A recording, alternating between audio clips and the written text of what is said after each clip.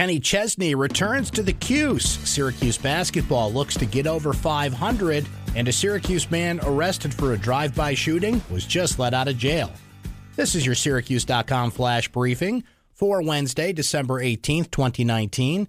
I'm Brent Axe. Kenny Chesney's coming back to Syracuse next summer. The country superstar will perform at the St. Joseph's Health Amphitheater at Lakeview August 20th as part of his 2020 Chillaxification tour dates. The St. Joe's Amp will be his only stop in New York State on the trek. Ticket prices and on-sale dates have not yet been announced.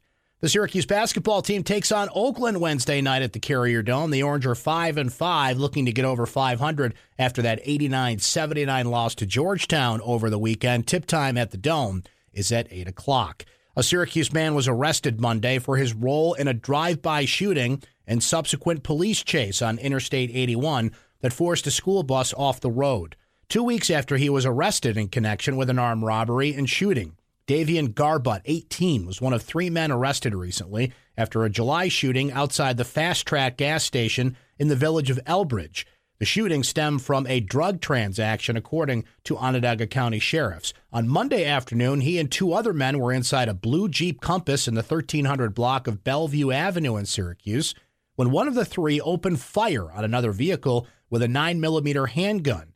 The white Volkswagen Atlas SUV was hit several times, but no one was injured in the incident. That's your Syracuse.com flash briefing for Wednesday, December 18th, 2019. I'm Brent Axe. Have a great day, everyone.